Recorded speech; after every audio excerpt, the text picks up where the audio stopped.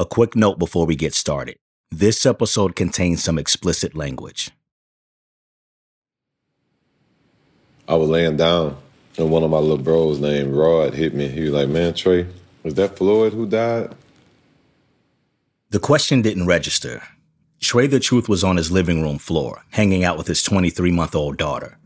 He didn't know anything about the video that was circulating. And he like, "Floyd, who'd be around and be with Cal Wayne and them." Trae is a Houston rapper and community activist who's been on the scene for a long time. If you're from the area, you know Trae. George Floyd also grew up in Houston. Trae met him about 10 years ago. They were friends. A few moments after his bro Rod reached out, Trae finally saw it. George Floyd pinned down, a police officer's knee pushing into his neck, and George saying, "I can't breathe." I was just stunned, like I was kind of lost. It just, I don't know. Then I called my little homie Cal Wayne, who used to live with him and always be with him too. And Wayne was like, "Yeah, Trae, it's true." And he was crying on the phone, so it was just like, damn. From Spotify, this is The Window. I'm Xavier Jernigan.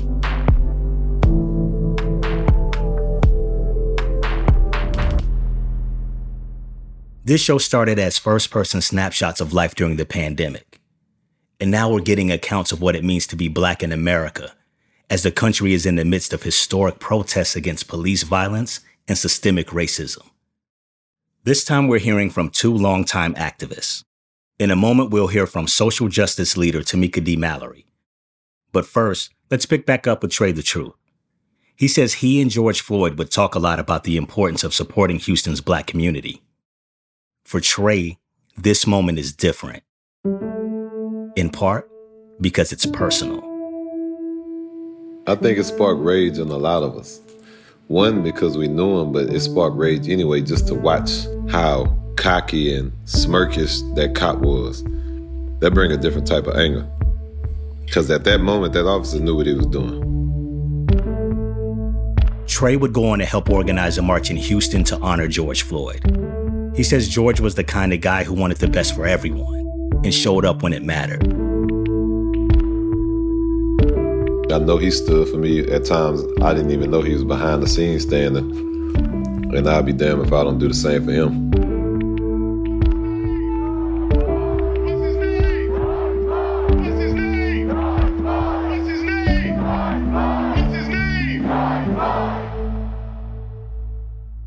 On June 2nd, around 60,000 people turned out for that march. Everybody really basically was moving to how we were moving. But what I did tell them is, the family respectfully, the family is not a violence. So that's not what they wanted. And at the end of the day, I wanted to make sure I carried out what they wanted. And I wanted to make the impact for George that's being watched by the nation to be amazing. This was a crucial moment in history for us, man. And hopefully at the end of it, I could say this was a turning point for us.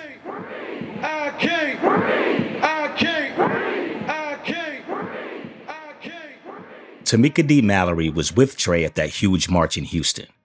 She's co-founder of the organization Until Freedom, which works to address systemic racism. Part of her job means going to places where there is raw pain, working with victims' families and helping organize rallies, protests, and fundraisers. She was also in Minneapolis calling for justice for George Floyd, and she delivered a speech that went viral. It was an unflinching message to Americans who expressed more outrage over property damage than violence against Black people. America has looted Black people. America looted the Native Americans when they first came here. So looting is what you do. We learned it from you. We learned violence from you. Before the protests over George Floyd, she had visited Indianapolis. That's where two other Black men, Dre'Jon Reed and Mikhail Rose, were killed at the hands of police earlier in May. And Tamika went to Louisville, too, where Breonna Taylor was killed by police in March. Tamika has been an activist for the last 25 years, and we wanted to know why this moment feels different to her. When she sat down to share her thoughts with us, she was finally home for a minute. I'm in New York City right now, and when I look around, I see suitcases that haven't been unpacked from being on the road, dealing with injustice for the last 2 weeks. I see a beautiful teddy bear that my son bought me, my 21-year-old son. He gave it to me for Mother's Day, and I'm just checking it out. It's cute. Yeah, it's cute. I see the beauty of my bedroom that I love so much. I pretty much keep a very neat and clean lined space because I feel like with the work that I do every day, I can't have chaos at home and chaos outside in the streets. There's a lot happening that's unlike what we've seen before, especially in our lifetime. And I think in my parents' lifetimes as well, and they're in their 70s. You have COVID-19 happening where people are locked in their homes, which creates a level of anxiety, at least. I won't say depression, but certainly a level of anxiety. 40 million Americans don't have jobs. So people are stressed about economic challenges, economic issues. Then you turn around from there and 100,000 Americans are dead.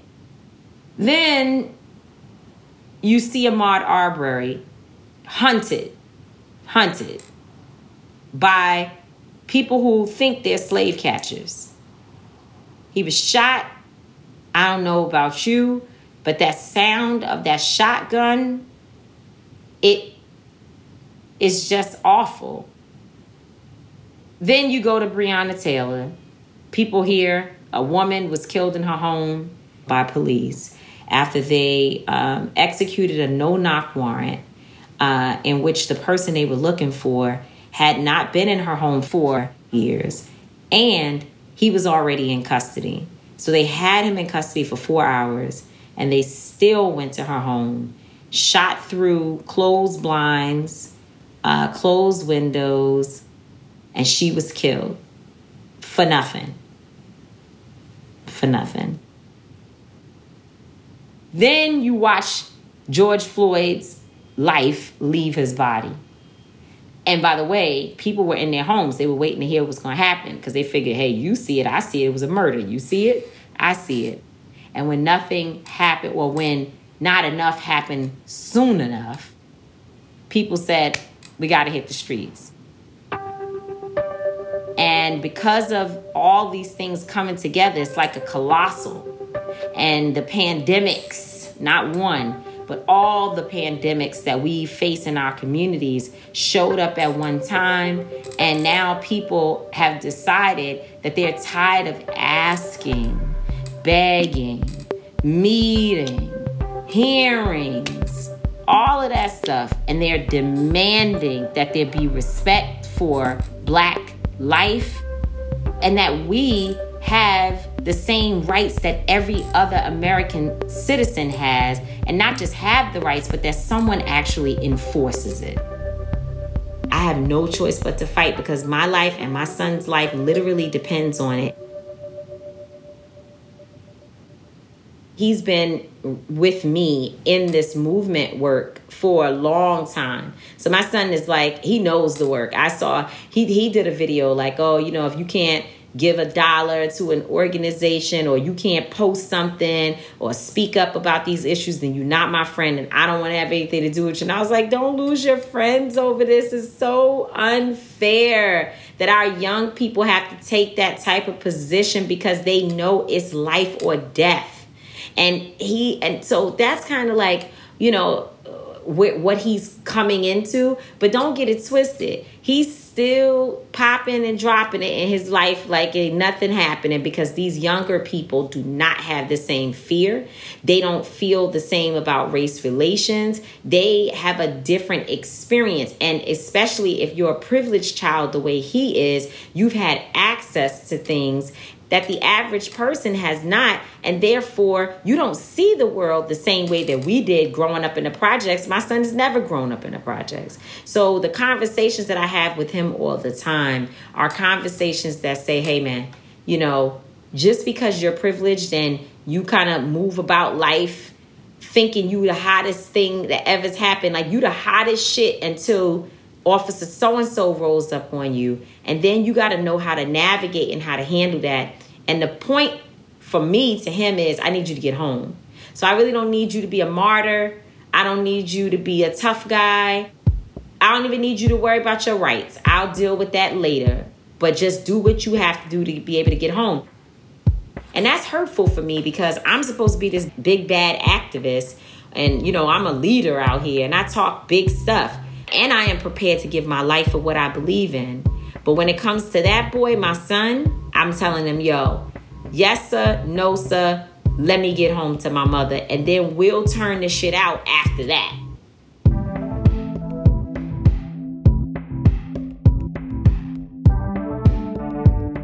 Tamika D. Mallory from her home in New York City.